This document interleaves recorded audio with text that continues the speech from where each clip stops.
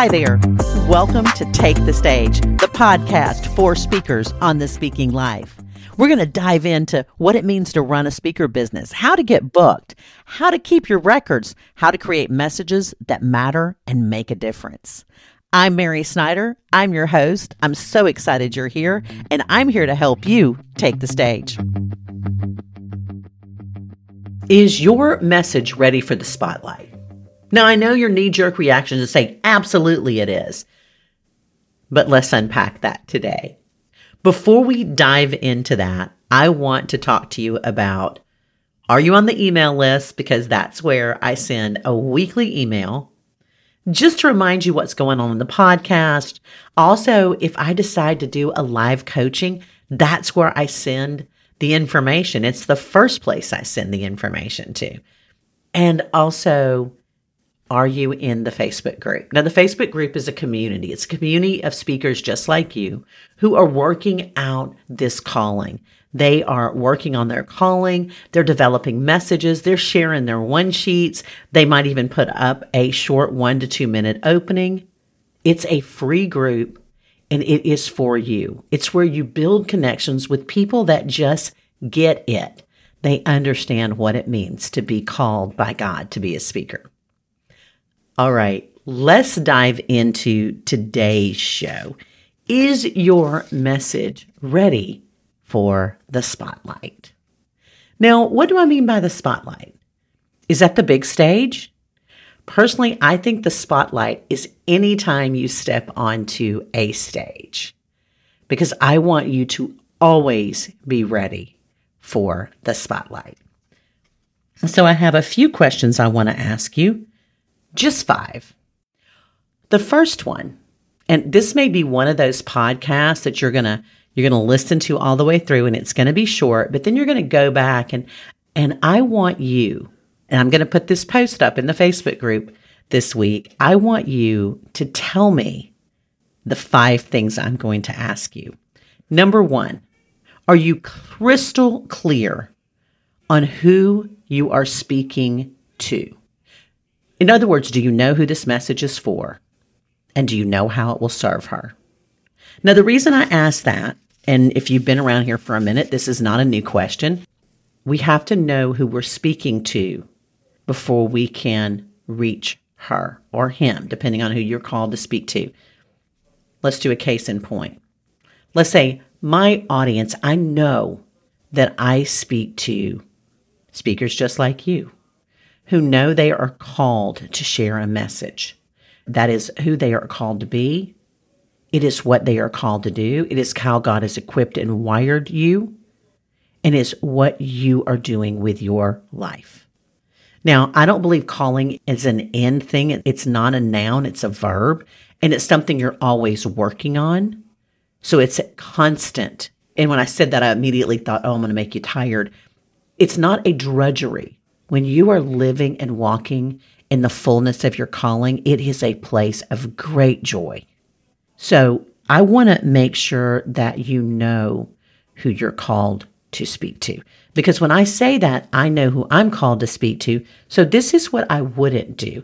Let's say somebody called me up and they said, hey, Mary, we've got a group of Christian writers, and they want you to come and talk about what it means to be a Christian author. Well, I got news for y'all. I am a Christian author. And I would tell them, I don't really have a message about that. I can talk to them about how important it is as a Christian author, it is to build a message. But if they say, no, we really want you to talk about what it means to be a Christian author, I'd be like, well, that's not something that is my passion. And so that's not who I speak to. So I'm going to opt out. Another example, let's say you have a message for one of my dear speaker friends, speaks on being a powerful mother mentor. Now, let's say somebody called her and they say, hey, we want you to speak to teens. Well, that's not her area of expertise.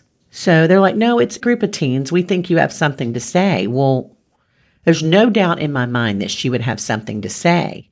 But that's not who she's called to speak to. So that message would not be spotlight ready.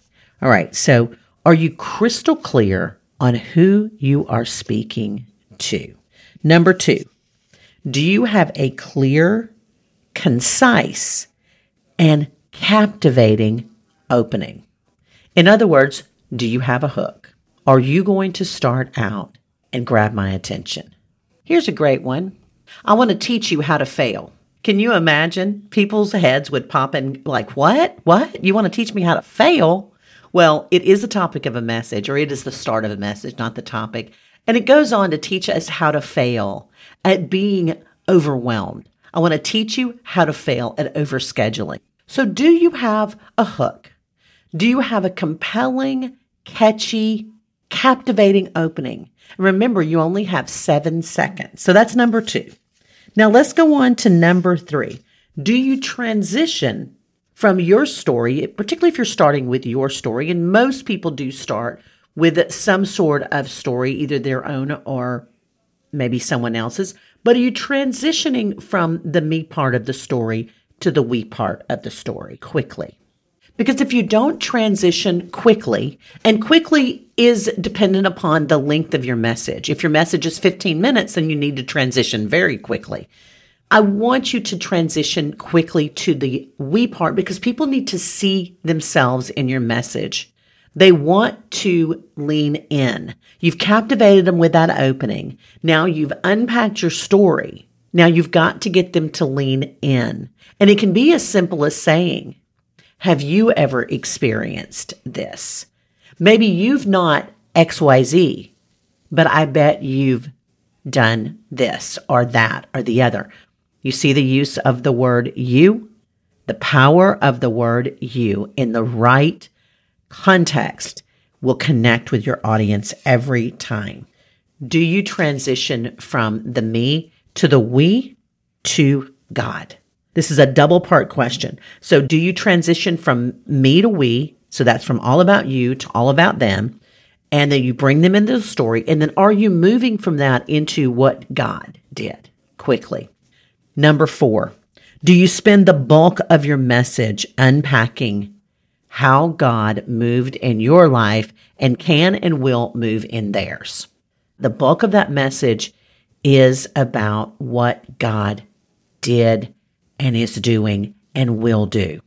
You're bringing a message of hope, a message of overcoming, a message of joy. Whatever your message is, as a Christian speaker, it is one of hope. And the final, number 5, and we will recap these. Do you have a clear, concise closing that has a call to action? Now, what's a call to action? A call to action can be a challenge. It can be, I'm going to recap A, B, and C.